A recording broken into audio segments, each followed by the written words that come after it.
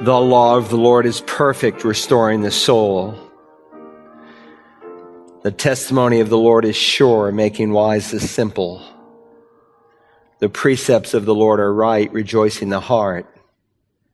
The commandment of the Lord is pure, enlightening the eyes. The fear of the Lord is clean, enduring forever. The judgments of the Lord are true, they are righteous altogether. They are more desirable than gold, yes, than much fine gold, sweeter also than honey and the drippings of the honeycomb. Moreover, by them your servant is warned, in keeping them there is great reward.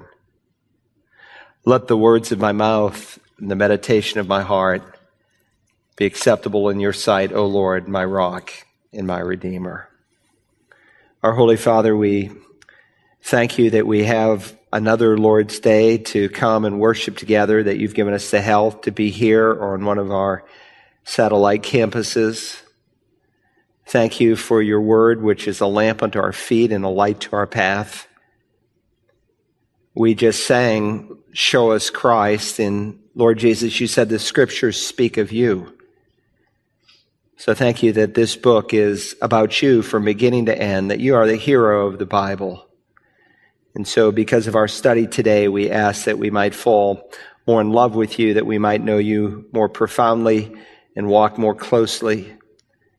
We pray for those who are listening, who are unsure of their destiny, that as the Holy Spirit alone is able to do, for no one can come unless you said the Father draws him. We thank you that you sent the Spirit to convict the world of sin, righteousness, and judgment. And we ask today that his ministry would be real in our lives, that he would speak, that he would work. And we ask it in Jesus' name and for his sake. Amen. Would you take God's word this morning, please, and turn to the book of Revelation, chapter 12. Last time when we were in the Revelation, nearly a month ago, we turned a corner in that we were in the second half of the parenthetical section of these trumpets. We have seen that the book is structured with 3 series of sevens, 7 seal judgments, 7 trumpet judgments, 7 bowl judgments, and that between the 6th and 7th seal, there is a pause of time where God gives us an interlude to show us what's going on. We saw between the 6th and 7th trumpet, the trumpets are found the first 6 in chapter 8, that there is once again an interlude where after chapters 8 and 9, where he records the first 6 trumpets, he pauses again in chapters 10, 11, 12, 13, and 14 to give us a picture of what's going on, but also a preview of what God is going to do. And so we're in the futuristic section of the book of the Revelation. And of course, the future is big business, even in America. Billions of dollars will be spent this year alone on finding out the future, largely through the New Age and the occult. Yet the Bible is clear that only God knows the future and only God can write about the future with accuracy. And of course, that's why when you preach the book of Revelation, typically people come who might not always come to church, and even Christians tend to come more faithfully because they want to know the future.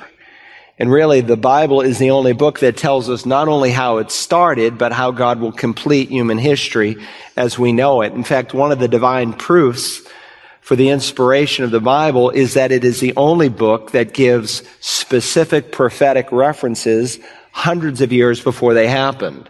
In the Old Testament alone, there are over 300 prophecies concerning the first coming of Jesus, and every single one of those were literally actually fulfilled. Neither the Quran nor the Book of Mormon nor the Hindu Vedas or any other religious book you can think of writes of the future, has prophecy that is literally fulfilled.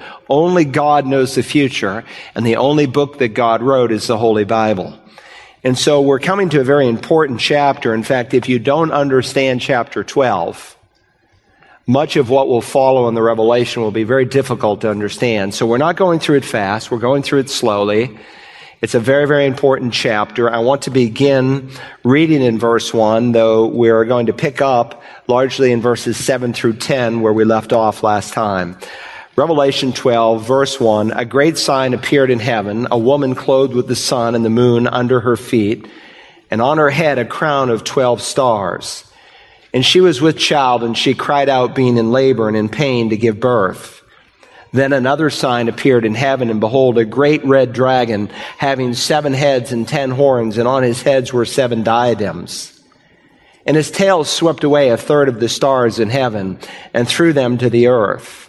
And the dragon stood before the woman who was about to give birth, so that when she gave birth, he might devour her child.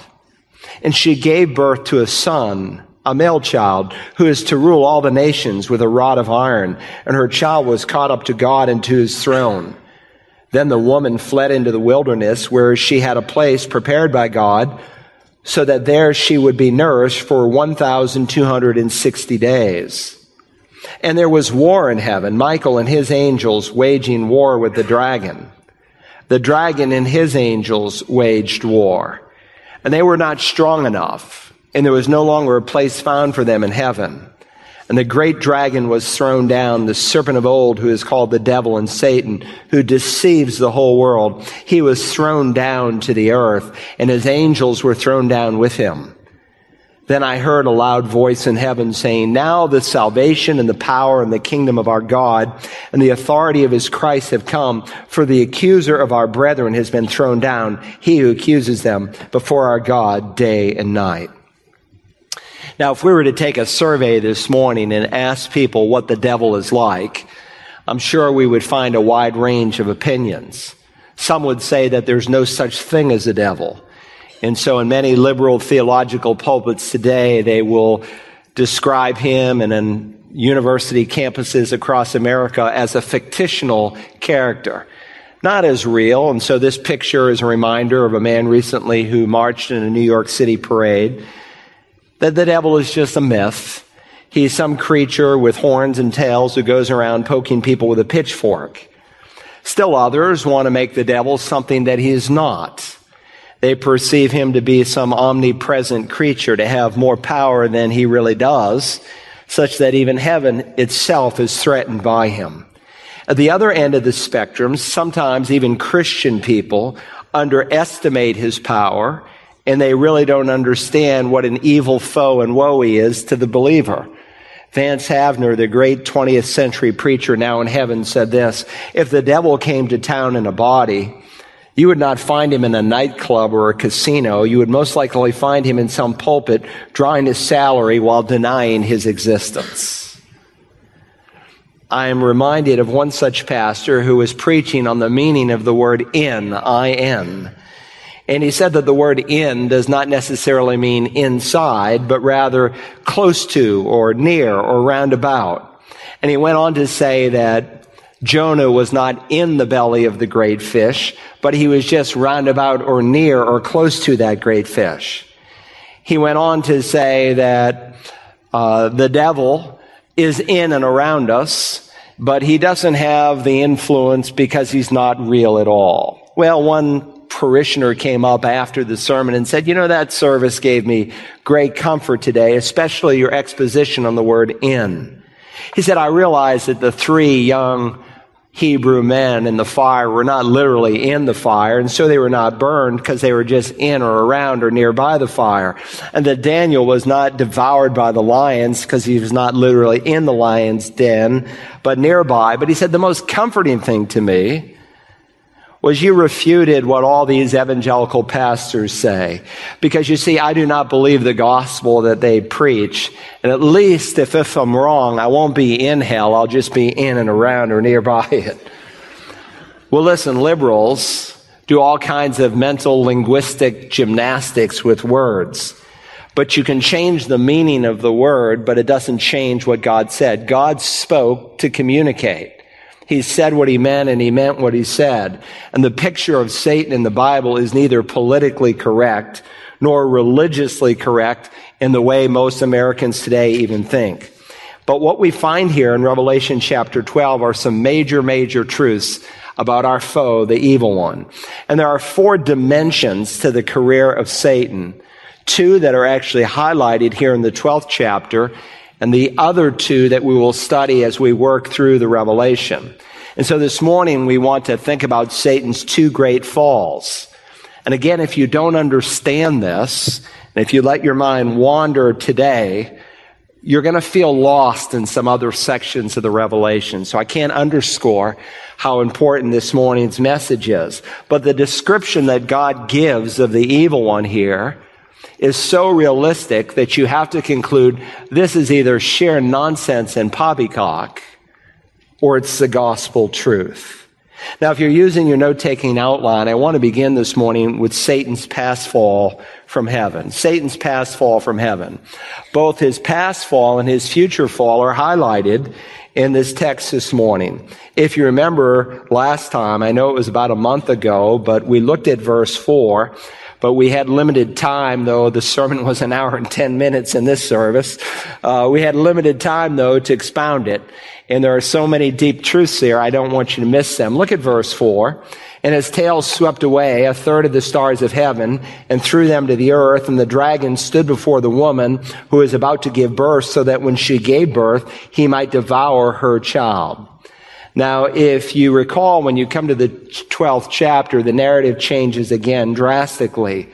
And God again is giving us a behind-the-scenes view as he pulls back the curtain, as he does in each of these parenthetical sections, not just to show us what is going on, but also, especially here in the 12th chapter, to give us a preview of what is going to happen, which becomes very important to our understanding the events that he's going to write about. And in chapters 12 and 13, he introduces us to seven personages, I suppose we could say, that are found later on in the Revelation. So as this chart, for instance, shows, here's four that are mentioned. There's actually five in this chapter, but four in these first 12 verses where we are today. There's the woman whom we have already identified. God identified it for us as the nation of Israel. There's the dragon, who's the devil. There's the male child, who's the Christ or the Messiah. And then there's Michael, the archangel. But here we find these seven personages, and we studied the first one in verse 1 of chapter 12, the revelation of Jesus Christ, which God gave him to show his bondservants the things which must take place soon, and sent and communicated it by his angel to his bondservant John. So God gives this authoritative revelation to Jesus, not that he didn't already know it, but God wants to emphasize that Jesus owns it. And Jesus, in turn, gives it to his bondservants, that's us, and he gives it through John. This is not the revelation of John. This is the revelation of Jesus Christ. And it's not the book of Revelations. It's the book of Revelation. It's a single revelation that God gives through his servant. And if you will notice there in verse 1, the word communicated, if you have the NASB with footnotes, it will bring you out to the margin and give you an alternate translation that you could render it signified. And that, in fact, that's the way the New King James and the HCSB puts it. The revelation of Jesus Christ, which God gave him to show his servants things which must shortly take place, and he sent and signified it. The first four letters, S-I-G-N, of signified. You could say he signified it. And so this book is given in symbols and idioms and pictures. It's full of symbols all the way through. And so one of the keys to understanding the Revelation is to understand its symbols. But even then, you will see in Revelation itself, and this is a classic chapter that illustrates it, is that many of the symbols are illustrated and defined within the chapter itself, or through Old Testament passages. There are 404 verses in the Revelation. 300 of those verses are direct allusions to the Old Testament. But what God does is he's describing through symbols real people, real situations, real events. And so people have asked me, Pastor, do you interpret the Bible symbolically or do you interpret it literally? And the answer is yes, I do both. That is, if it's a symbol, then you interpret what the symbol means, and then you literally believe it. And so in chapter 1, we saw that the seven lampstands, we're told, stood for seven literal actual churches. In Revelation 12:3, we're reading this morning about the great red dragon, which describes his ferocious and his cruel nature. And so somebody might reason, well, that's only a symbol. That must mean there's no devil. No, you always ask, what does the symbol stand for? And he uses symbols to describe the devil, who he tells us is the great red dragon, to help us to understand what he is like.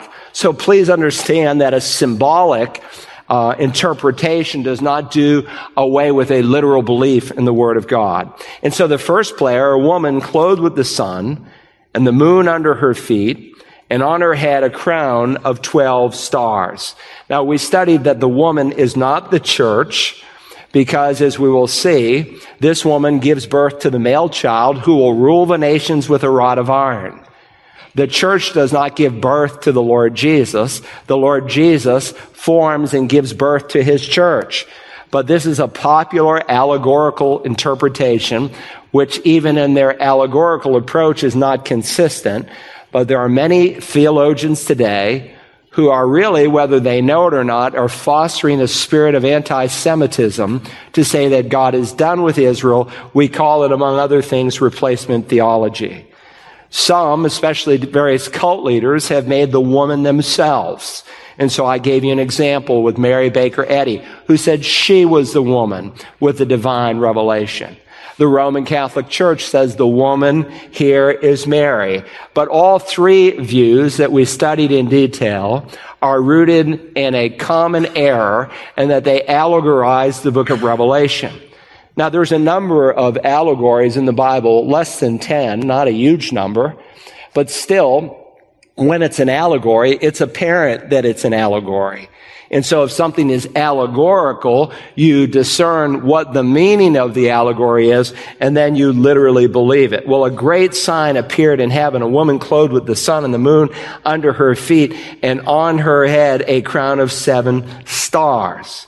Now notice, the great thing about Scripture is that when there's a sign involved, it's usually identified, and that's how the verse opens. A great sign, a semeion mega. We get our word big or mega from the second word. A big sign is given.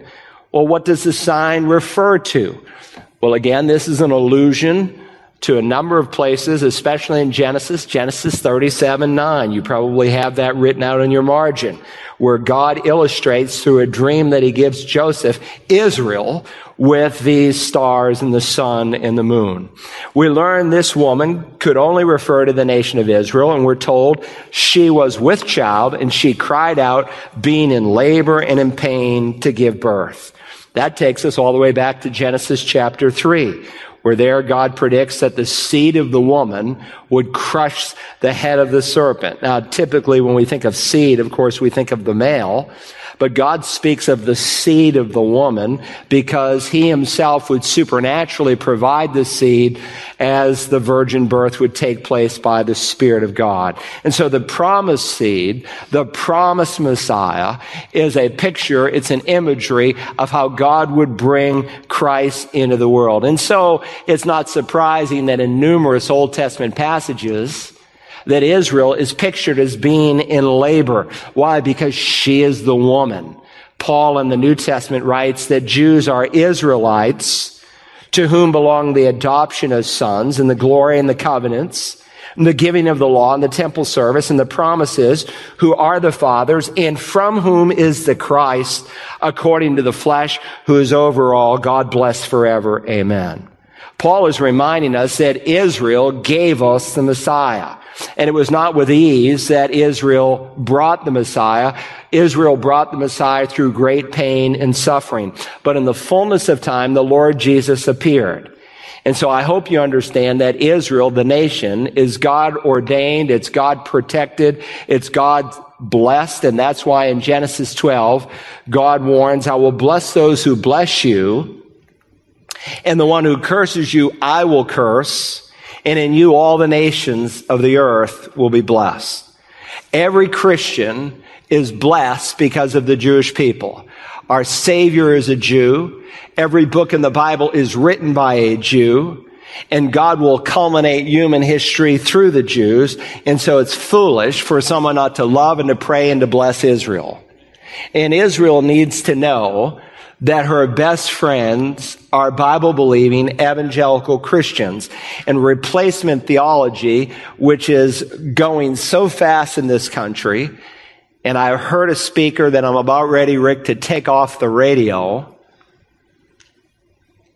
Replacement theology is so dangerous, so foolish, and so unfaithful to the Word of God, and knowingly or unknowingly, it is fostering a spirit that Israel really does not matter, and that is going to lead to a profound anti-Semitic spirit in the last days.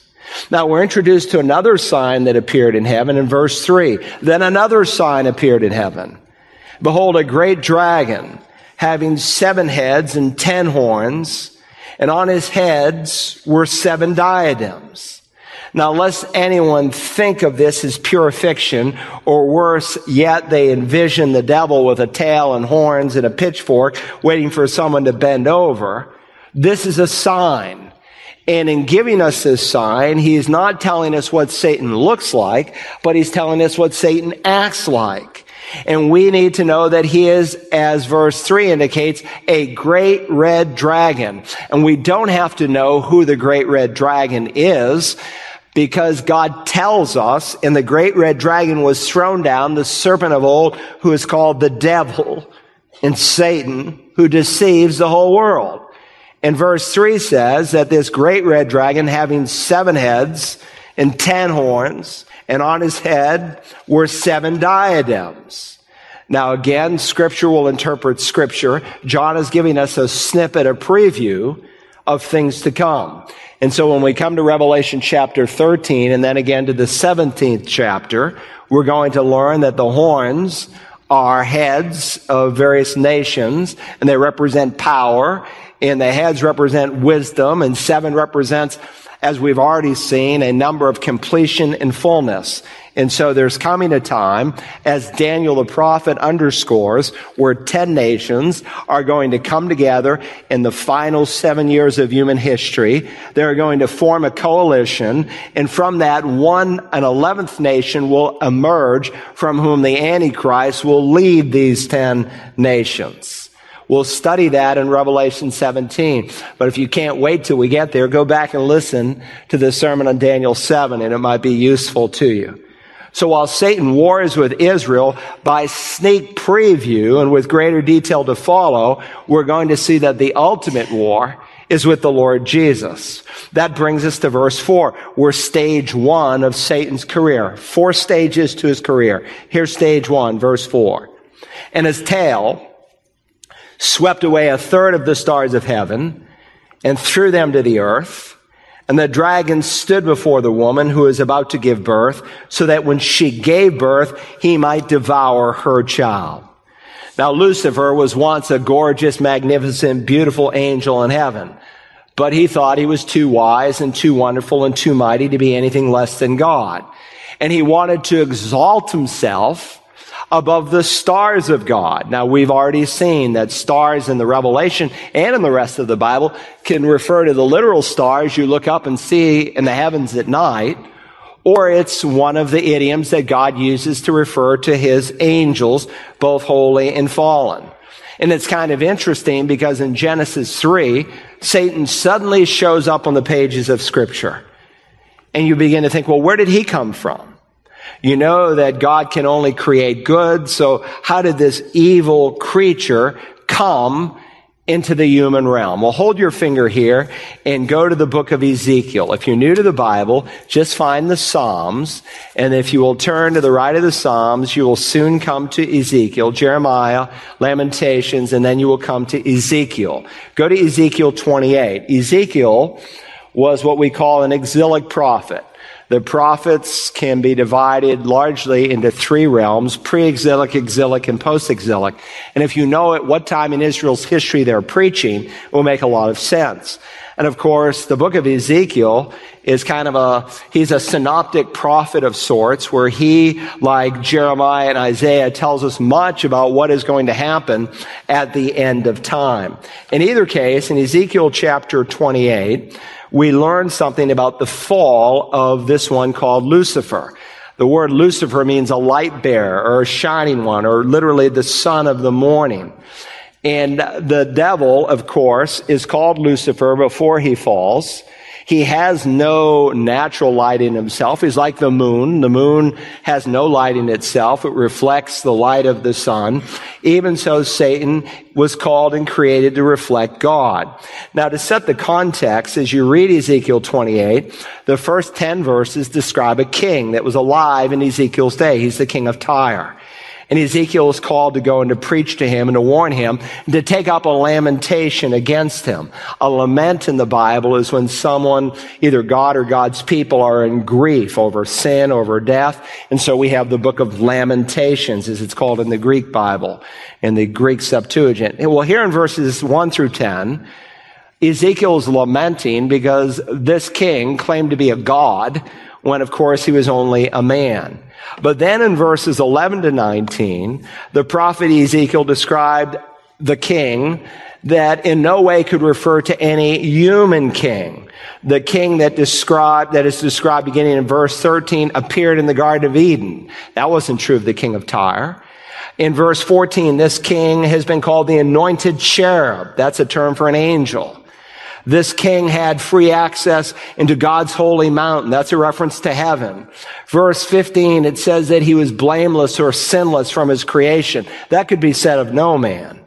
So beginning in verse 11, the prophet Ezekiel continues to speak about the king of Tyre, but he's looking past him to the power behind his throne. And what we find is that he reviews Satan's career, not only in the past in terms of how he fell, but what is going to happen in the end, which John is going to detail for us. And so in verses 11 and 19, there's no way it could refer to any human. It's just like when Jesus addresses Satan in Peter, and he says directly to Peter, "Satan, get behind me." Well, even so, Ezekiel is addressing Satan, who's at work behind the king of Tyre. He's speaking of this ruler who was judged for his pride, and he was motivated by the exact same sin that made the devil the devil. And that's why theologians and pastors and commentators almost unanimously agree, though liberals in our day are dismissing it, but all the church fathers who followed after the apostles, they have one unanimous voice that this is a reference to the fall of Satan. How would they have known it? Not only by the simple reading of Scripture, but they would have understood that that's how the apostles taught it. So with that said, the prophet is describing this dark prince, and he describes him in three specific ways. First, notice in verses 11 to 15 that Satan was created in perfection. He's created in perfection. We read here in verse 11, "Again, the word of the Lord came to me, saying, Son of man, take up a lamentation over the king of Tyre and say to him, Thus says the Lord God, you have the seal of perfection, full of wisdom and perfect in beauty." By the way, this blows away a common fallacy where people think of Satan as both ugly and stupid. Again, sometimes he's pictured as a guy in a scaly body with cloven feet and a forked tail. That actually that's a representation of the god Pan. Some of you were with me in Israel, and 12 days ago we stood at a place where Jesus in Caesarea Philippi asked, "Who do men say that I am?" It was a place where the god Pan was worshipped. And if that old ugly statue were still standing, that's what he would look like. That's how he is portrayed in ancient literature. The Romans and the Greek worshiped this god Pan. Well, Satan is not some ugly creature.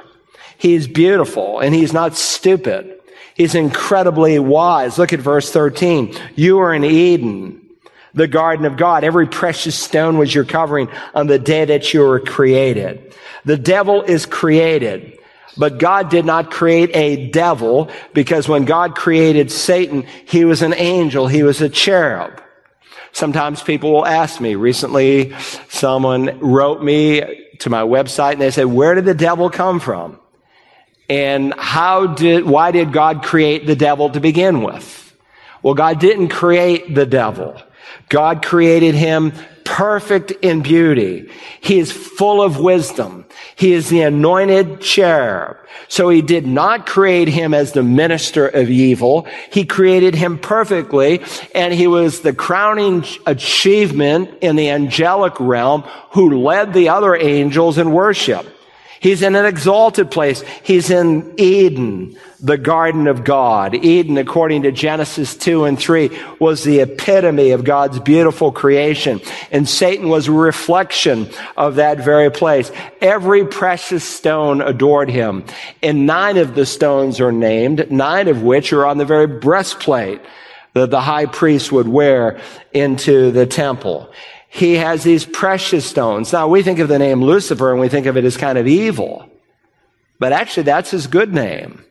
Lucifer is not an evil name. That's just a common misunderstanding of the Word of God. That's his beautiful name. That's his magnificent name. It sounds evil because of its immediate association with Satan, but that was before he fell. He was a bearer of light. In the gold, verse 13 says, the workmanship of your settings and sockets was in you on the day that you were created. They were prepared. The word settings and sockets is used in the Hebrew Bible to describe musical instruments. So I think actually the King James captures the Hebrew a little bit better. They render it in gold. The workmanship of thy tabrets and thy pipes was prepared in thee on the day that thou wast created. Lucifer did not need an instrument to praise God, for his pipes were prepared in you. They were in him. He was an instrument. He was like a great pipe organ that led the angelic realm in worship. You're in Eden, the garden of God. Every precious stone was your covering. His garments were decorated in an exquisite way. Again, he's the apex of God's beautiful creation. And this particular angel had certain duties. Verse 14 says he was on the holy mountain of God. And you'll see that phrase, holy mountain of God, throughout the Old Testament. It speaks of God's rule, of God's authority, of God's government. He not only ruled in Eden, he had access to heaven, the holy mountain of God. He was the prime minister, I suppose we could say, because Paul reminds us that angels are ranked and organized. He was the prime minister of the angels that worship God, of the cherubim. The cherubim. You were the anointed cherub. Cherub is the singular of cherubim. There's no such word as cherubims any more than there's any such word as deers. And if you want to know how many cherubim, in Hebrew there's a singular, which would be cherub. There's a dual, and there's a 3 or more. In the garden, when man fell, God placed cherubim, and it's a dual, which tells us there are 2 holy cherubim. And cherubim praised and defended the holiness and magnificence of God. And that's what Satan did. He led in that. I placed you there. You were on the holy mountain. You walked as a leader in the midst of the stones of fire. Again, a reference to God's holy angels. Look, someday I'm going to that city. It has real streets of gold. It has real walls of gems. Its foundations are made of jasper. And here was this cherub, this anointed cherub, who's set apart for God's purpose. Verse 18 says, you profaned your sanctuary. So he's like a priest serving in a sanctuary. But he rebels against God. That rebellion in verse 15, you were blameless in your ways from the day you were created until unrighteousness was found in you. Remember, God created Satan. He's no co-equal with God. There are not 2 forces that are at work in the universe.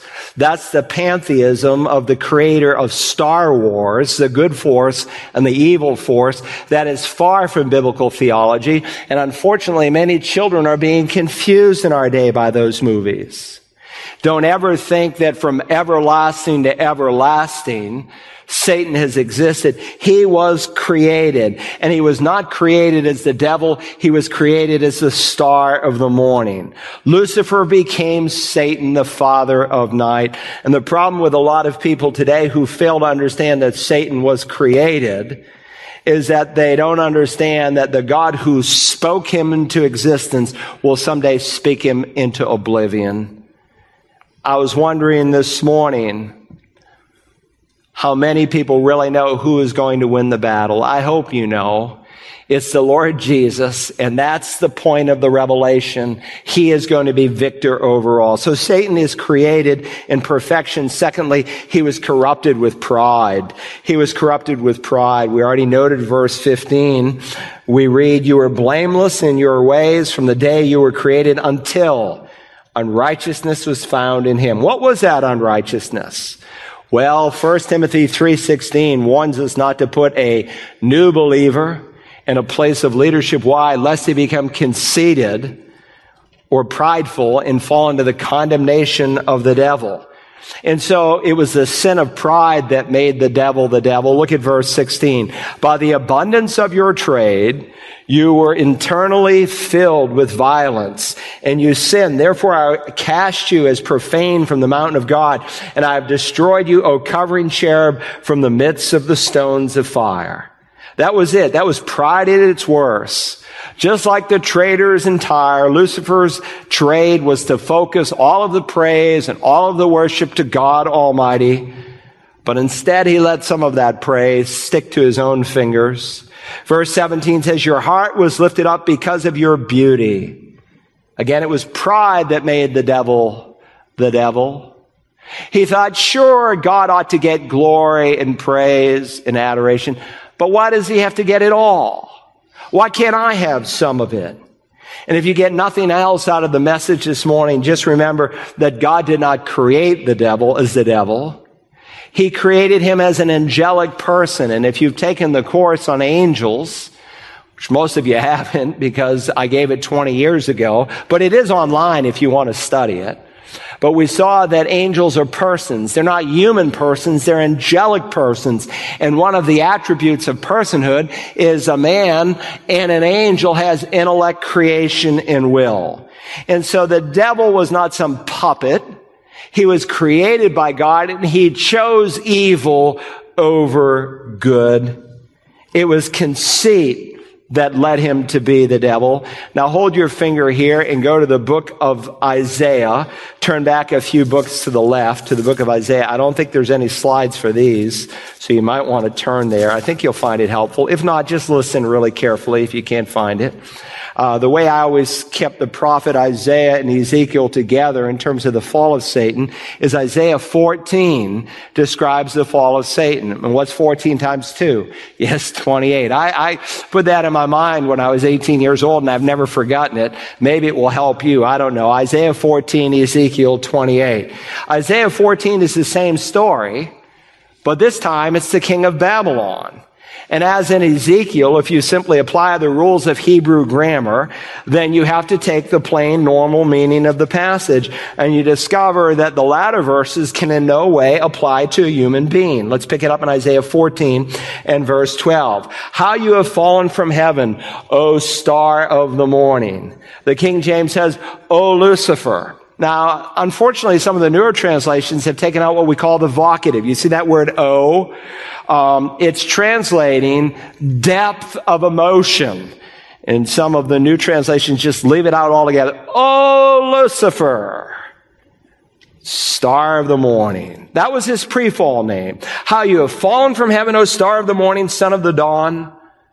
You have been cut down to the earth. You who have weakened the nations." Satan fell from heaven. He was cut to the earth, where this great cosmic drama is taking place in the heavenlies.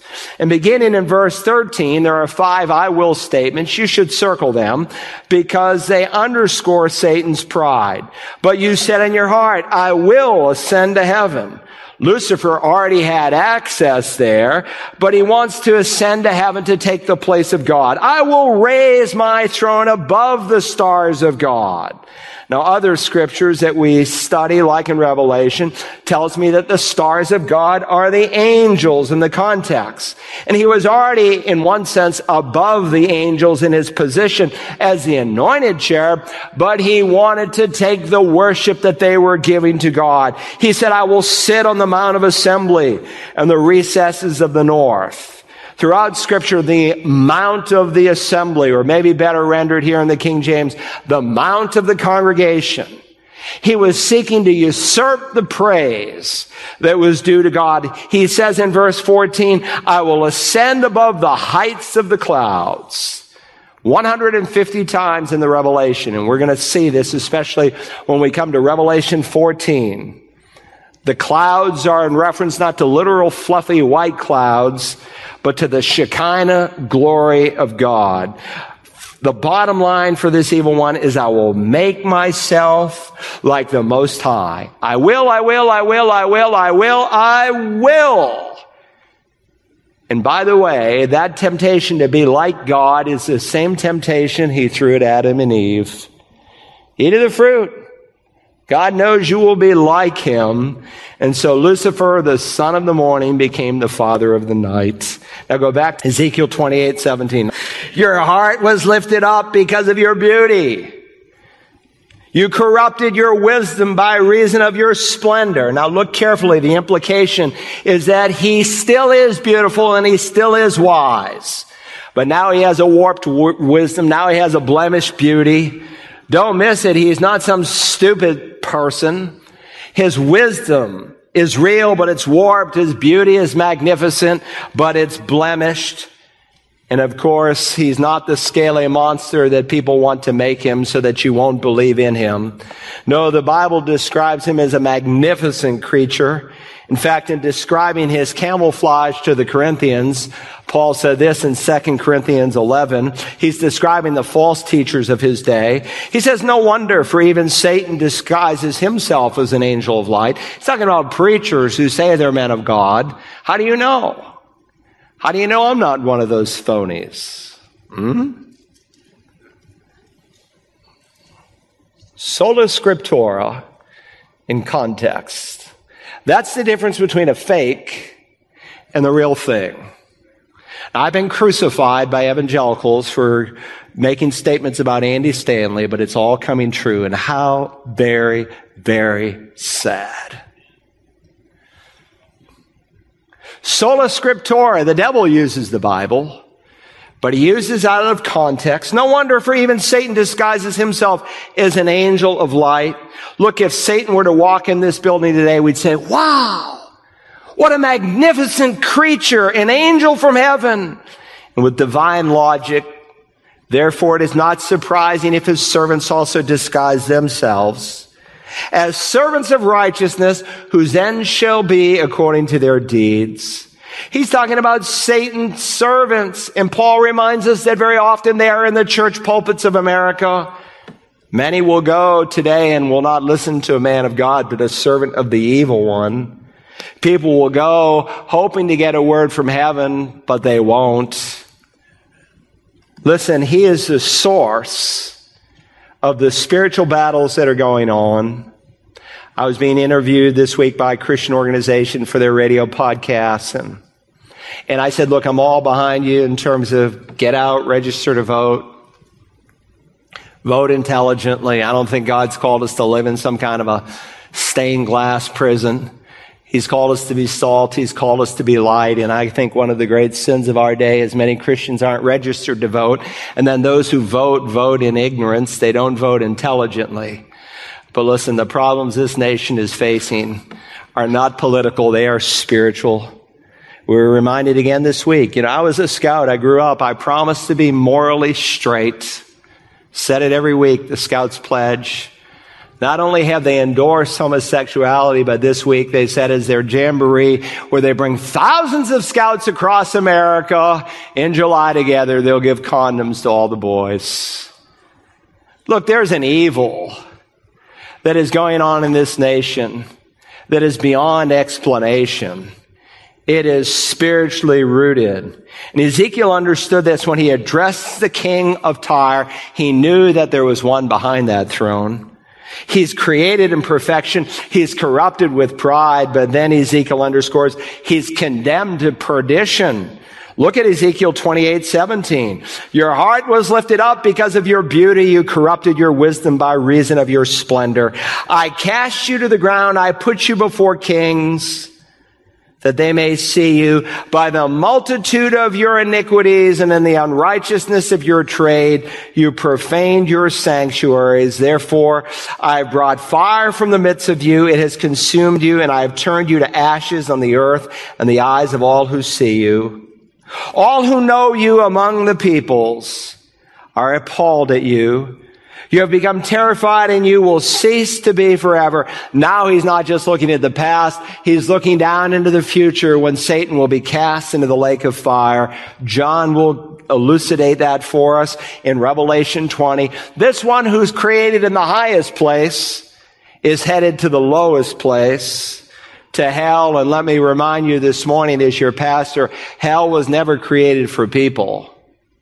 Hell was created for the devil and his angels. Now, you can go to hell if you choose to go to hell, but if you go to hell, you'll be an intruder there, because God didn't make hell for you. He made it for that devil and his angels. But don't think for a moment that God ever created someone to go to hell. That is a distortion of Calvinism. Even John Calvin didn't believe in double predestination. And if you go to hell, it will be all your own fault, because you rejected God's provision. And we read now back here, Revelation 12. Now, I took the time to go through this, because why? John assumes in Revelation 12:4, you have this theology. And we live in a day of total biblical illiteracy, where 80% of Americans can't name more than 4 of the 10 commandments. And so I took the time to go through that so that you understand what is going on when he says here in Revelation 12:4, and his tail swept away 1/3 of the stars of heaven and threw them to the earth. By the way, if this number bothers you, that 1/3 of the angels that were created in perfection fell and rebelled against God, just remember, for every fallen angel, we still have 2 good ones, all right? Now, beyond Satan's past fall from heaven, I want to conclude with Satan's future fall from heaven. Satan's future fall from heaven. Now, much to many's surprise, John reveals a future battle that is yet to take place in heaven, and he underscores 3 truths about this battle. First, the participants in the battle. We read in verse 7, and there was war in heaven, Michael and his angels waging war with the dragon. The dragon and his angels waged war. Now, before we move on to the end result of the battle, we're informed as to who's participating. There's this one called Michael, of course, who's on God's side. And names are very important to God in the Bible. Many of the names that God gives of himself tell us what he is like. And of course, God, the Bible tells us, has every star in the sky named. And there's hundreds of billions of them. I can promise you, if God has every star named, which the Bible says, he has every angel star named as well. Someone called in the Bible line not long ago, and they said, do we know how many angels there are? And my response was, well, I can't give an exact number, but I can tell you right now there's a lot. Do you remember when we were back in Revelation 5 and verse 11? I know it seemed ages ago, but let me dust off your mind. John writes, then I looked, he's talking about the throne room of God. Then I looked and I heard the voice of many angels around the throne and the living creatures and the elders. And the number of them was myriads of myriads and thousands of thousands. This verse says myriads of myriads and thousands of thousands. Do you remember? That's the same description of the throne room that Daniel gives in Daniel chapter 7. Let me read it to you. In Daniel chapter 7, verse 10, a river of fire was flowing and coming out from before him. Thousands upon thousands were attending him, and myriads upon myriads were standing before him. The court sat and the books were open. Now, the word myriad is kind of like the word tithe in both Hebrew and Greek. It's a mathematical term, just like a tithe literally means a tenth. The word myriad is a Greek and Hebrew mathematical term that in both languages means 10,000. And so the King James and the ESV interpret it. They say, and 10,000 times 10,000 stood before him, and the court sat in judgment, and the books were opened. And of course, the number given in verse 11 is even larger, because beyond the myriads and myriads, there were thousands of thousands. So the word myriad means 10,000. And understand too that unlike we have the word trillion and million and billion and I don't know how far they go, quadzillion or whatever. But the largest mathematical unit in the ancient world was a myriad or 10,000. And when you wanted to describe, as in many pieces of literature outside of the Bible that I read this week, you wanted to describe a number that was just beyond being able to count, you said myriads upon myriads. So if you just take it literally, 10,000 times 10,000 is 100 million. That's a pretty big number. And then you have thousands upon thousands in addition to them. And this is just the throne room of God, remember. In addition, you have all those angels that are out on duty, holy angels, we'll look at some in just a moment, who are out waging war against fallen angels. Then beyond those angels that are out in spiritual battle, some are here today, the Bible says in 1 Corinthians 11. They're watching us worship. You know that? You're being watched this morning. You ought to pay attention. You ought to be good now. They're learning from us, the Bible says. The congregation is a lot bigger than you realize today. Add to that, Matthew says, Jesus speaking, see that you do not despise one of these little ones. For I say to you that their angels in heaven continually see the face of my Father who is in heaven. People sometimes say, do children have a guardian angel? The answer is no. They have guardian angels. They have more than one angel. Of course, they need them, some of these kids. Look, if there's 1.9 billion children on the earth, and that's what we're told, and each have at least two, then you have all the angels who are at warfare in the heavenly places and all those in the throne room. What I'm trying to say is myriads upon myriads is an impossible number to count. And out of this incredible number, the Revelation reveals to us that 1/3 of the angels of God rebelled against the Lord God. Now, with all that said, with hundreds of millions of angels, only 4 are named in the Word of God. One that we're reading today in our text, Michael. He appears at least 5 times in the Bible. In the book of Daniel, in the book of Jude, and then, of course, here in the Revelation. Then, of course, there's Lucifer. And he has 2 names, his pre-fall name, Lucifer, and his post-fall name, Satan, along with a number of other titles. Then, of course, beyond that, there's Gabriel, one of the holy angels of God.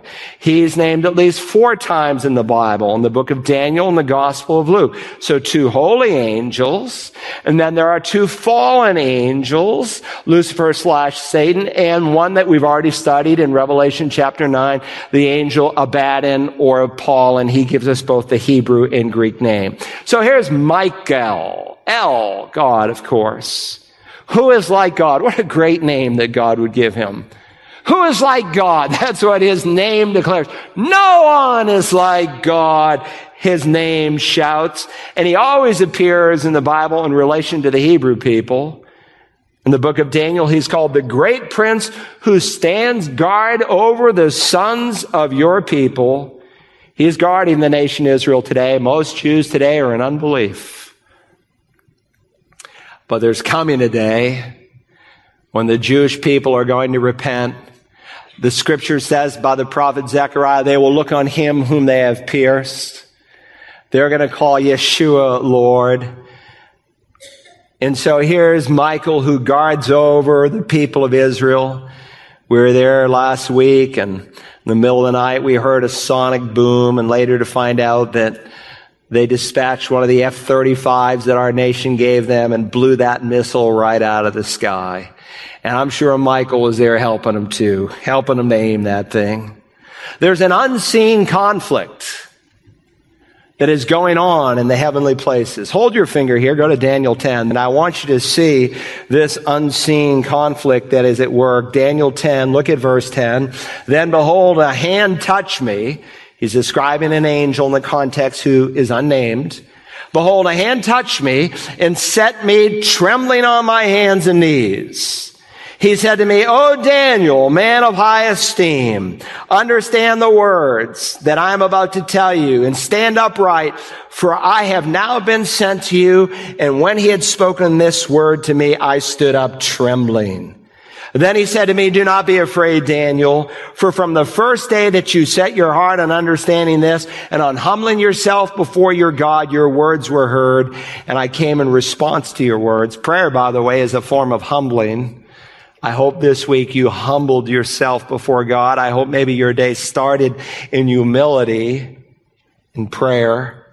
And so the Bible tells us that here's Daniel earnestly, humbly, seeking God by prayer and by sacrifice for 3 entire weeks. And the moment he uttered his prayer, the Bible says it was heard. Isaiah 65 says, "It will come to pass that before they call, I will answer. And while they are still speaking, I will hear." Our prayers travel faster than the speed of light, and even before we can get them out of our mouths, God hears them. But in this particular case, it took 3 weeks for God to answer the prayer. Now, there are different reasons given into the Bible why God sometimes delays the answer to a prayer. Sometimes we ask amiss, and God withholds the answer to give us time to see that what we're asking for is really not part of His plan and His will for our life. Sometimes it takes time because God uses natural means in which to answer the prayer. So remember the Shunammite woman who came to Elisha and he said, 1 year from now, you'll have a baby. It took some time for that prayer to be answered. Or sometimes the spiritual conditions aren't right in our heart. The prayer request is good, but God can't give it because of other issues He wants us first to address. "If I regard iniquity in my heart, the Lord will not hear. For your sin," Isaiah said, "has made a separation between you and your God so that He does not hear." So it's a reminder to me that God's delays are not always His denials. He has reasons sometimes. But what is given here in Daniel chapter 10 is unique. The Lord Jesus taught us to persevere in prayer, and I hope you persevere in prayer. Don't give up. Keep praying. Don't quit. But God had a reason on this occasion, though Daniel is persevering, as to why he didn't immediately answer. Look at verse 13 of chapter 10. "But the prince of the kingdom of Persia was withstanding me for 21 days. Then behold, Michael, one of the chief princes, came to help me, for I had been left with the kings of Persia." The context, he's not dealing obviously about human princes, but angelic princes, one of whom we've already identified, Michael, the great archangel. So Daniel had asked God for his help, and God on this occasion realizes that he needs to give direct revelation, and he's going to give direct revelation through one of his holy angels, Michael. But on the way, Michael experiences this spiritual conflict, this holy angel with an evil angel for the course of 21 days. And it's a reminder to me that the Bible teaches there's an unseen war that is going on in the spiritual places, that our real struggle is not against flesh and blood, that the real battle is spiritual. For our struggle, Paul says, is not against flesh and blood, but against powers and rulers and principalities and world forces that are at work in the heavenly realm. So here's Daniel praying for 3 weeks, and I should say parenthetically, because some of my charismatic friends use this, but grossly misapply the text, that this is the biblical justification for us to go around and bind territorial demons. And so they cast demons out of every potted plant and go around and cast demons out of different neighborhoods. We're never commanded anywhere in the Word of God to do that. Our power is not in ourselves. Our power is in the preached Word of God. It is the gospel that is the power of God for salvation. Nowhere are we called to name demons or demonic territories and to bind those territories. But you see, that's exciting. That's what people thrive on, the flesh. They love dramatic things. And that amasses a crowd. And yes, it's much more fun to walk around some neighborhood, I suppose, and to cast the demon out of the subdivision than to spend 3 hours in preparation to teach a group of children. We're not told to pray for more angels to come down and to help us, but we are told to pray that God would raise up workers for the harvest. You know, the harvest in Beaufort County is great, but the laborers are still very few. We need to pray that God would give us more laborers, and we need to put some feet to that prayer. What did your labor look like in the last week? Did your labor in the last week in terms of bringing the gospel, was there any labor? Look, it's hypocrisy for me to pray for laborers if I'm not out there in the field trying to labor. But the ultimate battle is unseen. And so we read here, back here in Revelation 12 and verse 7, there was war in heaven, Michael and his angels waging war with the dragon, and his angels waged war. This is truly a battle between equals. The dragon, of course, represents Satan, who is not the counterpart of God, because God has no counterpart. But if I suppose there were any angel that would be the counterpart of Satan, it would be Michael. In fact, he's the only angel who's called an archangel, and is the only angel in all the Bible, Jude 9, who directly confronts the evil one. And even there he says, the Lord rebuke you. Satan is given a number of names here, 4 to be specific, but they really help us to understand who this dragon is. He's called the serpent. He's called the devil. He's called Satan. The dragon, verse 3 calls him the red dragon, and we saw the word red as the word puros, that God uses to describe death and murder and blood. And that's what Satan is all about. The thief comes only to kill and to destroy and to steal. You think this kid who went out and pulled out a gun this week in that classroom, a middle school student, I mean, it just seems like we have one a week. I'll tell you, there's evil forces at work. These kids are growing up on these violent video games, and Christian dads are right alongside playing them with them. And we wonder that we can somehow break the law of God and not be broken. And as a nation, we said no to God, and we're in the 3rd stage of Romans 1. God let them go, and with every week that goes by, it seems to get more intense. He's the red dragon. He is a murderer from the beginning, Jesus said. John refers to him in verse 9 as the serpent of old. Old is the word archaikos. We get our word archaic from it. Archaeos. He's not changed.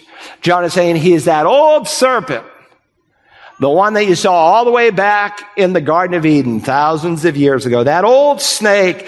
In verse 9, he's also called the devil, diabolo. It means to slander. Literally, he defames. He's the slanderer. Verse 10 calls him the accuser of the brethren. By the way, every time you hear Satan's voice in the Bible, you hear him slander. You only actually hear Satan speak 3 times in the Bible. The first time he speaks is in Genesis, where he slanders God before man. The second time he speaks is there in heaven, where he slanders man before God, as he says, Job. He's a joke. He only loves you because you bought him. The third time he speaks, Matthew 4, Luke 4, as he slanders the God word. He undermines the character and purposes of God, but he's also called Satan, Satanas. It means adversary. And so we have a deceiver of the whole world. Notice beyond the participants the consequence of this battle. And they were not strong enough, and there was no longer a place found for them in heaven. Now, the Bible is clear that while Lucifer has already fallen, he has a new name, Satan, who has limited access to the throne. And you remember that, I hope, from the book of Job, where he comes into the presence of God. But on this occasion, Satan is cast out of heaven forever, and he will never go back. His role is the prince of the power of the air. When is this going to happen? We'll see it. It's already been referenced in the previous verses with the 1260 days. It happens right in the middle of the tribulation period. When the devil's man goes in and commits the abomination of desolation there in that rebuilt temple. And by the way, we went to the Temple Institute and they said phase 1 is all done. We saw all the architectural plans. We saw the furniture, all the garments. Phase 1 is all done. They're ready for phase 2. And on that day in Jerusalem, thousands of young people were going through the streets singing, "We want to build the temple. We want to build the temple." I taped it. I recorded it. I had to. Well, there's coming a time when that evil Antichrist commits the abomination of desolation. And Satan at the same time will be cast to the earth. And there'll be double wrath. Not only the wrath of God, but Satan and all of his fallen demons are going to wage havoc on this world like you've never, ever seen. Verse 9. And the great dragon was thrown down, the serpent of old, who's called the devil and Satan, who deceives the whole world. He was thrown down to the earth. This fall is yet in the future. Please note, Satan, who deceives the whole world, was thrown down to the earth, and his angels, that's a third of all the stars. You don't want to be around planet Earth in that time, and you don't have to be. Finally, notice the victory from the battle. The victory from the battle, we read now in verse 10, and I conclude. Then I heard a loud voice in heaven saying, "Now the salvation and the power and the kingdom of our God and the authority of his Christ have come. For the accuser of our brethren has been thrown down. He accuses them before our God day and night." Now verse 10 tells me that we're being accused, and I wouldn't be at all surprised if even as I preached this morning, the devil is saying, "Will you look at that Carl Berge, that scumbag? How can you use him? He is a slanderer. He is an accuser. Day and night, the Bible says. But in the midpoint of the tribulation, God is going to say, "Michael, the time of accusation is up. Go to war." And the devil and a third of his angels will be cast down to the earth, banished forever from the court of heaven. No more accusations, but he's doing it today. But thank God we have one who prays for us. You ever think about the fact that Jesus is praying for you? Paul says, who is the one who condemns? Christ Jesus, he has died, who is raised, who is at the right hand of the Father, who intercedes for us. Look, if Jesus is interceding for you, I don't know what that does for you. It does a lot for me. I don't want to fail him. I want to be the answer to his prayer. And so he mocks us. He laughs at us. But Jesus, with his nail-scarred hands, intercedes for us. That's what we sing. Matt led us in that song many a Sunday morning. Before the throne of God above, I have a perfect plea. A great high priest whose name is love. Whoever lives and pleads for me. My name is graven on his hands. My name is written on his heart. I know that while in heaven he stands, no tongue can bid me thence depart.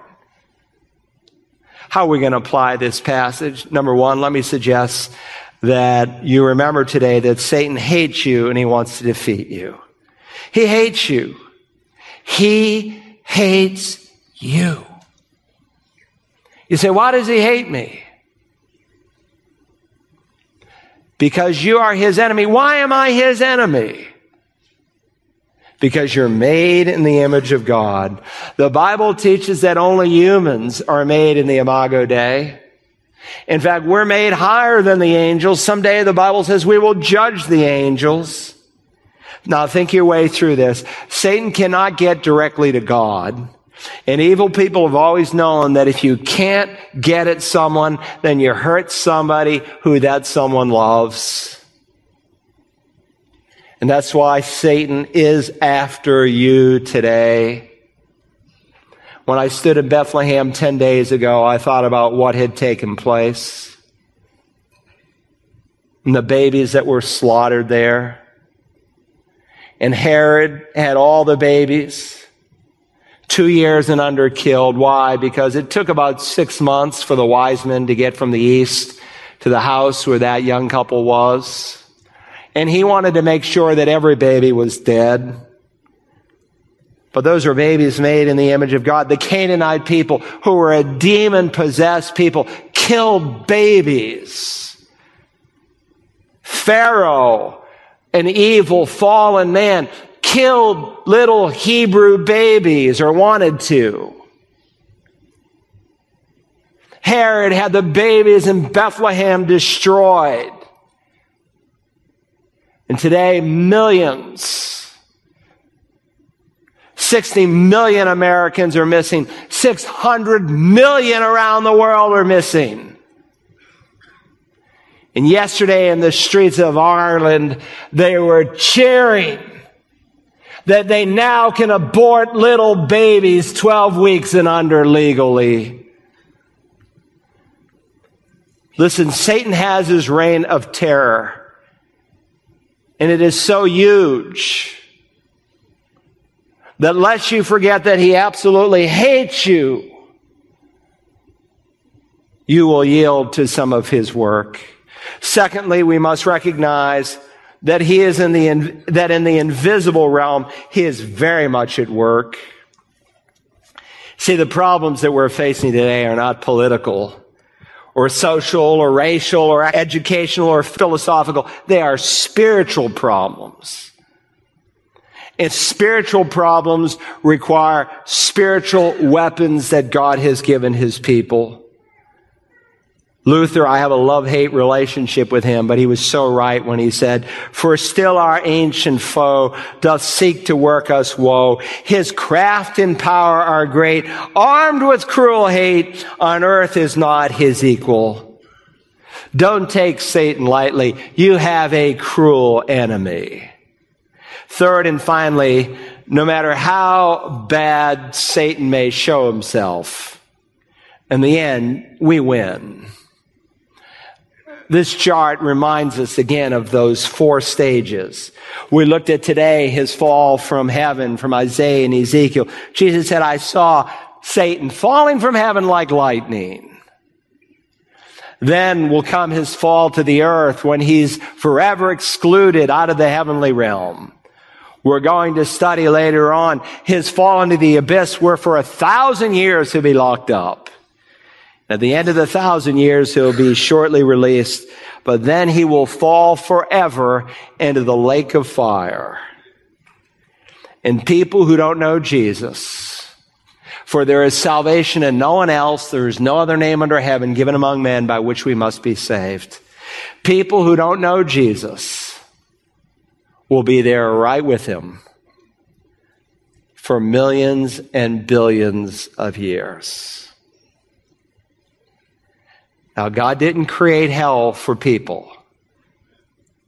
And if you go to hell, it's because you committed the same sin that Satan committed, the sin of pride.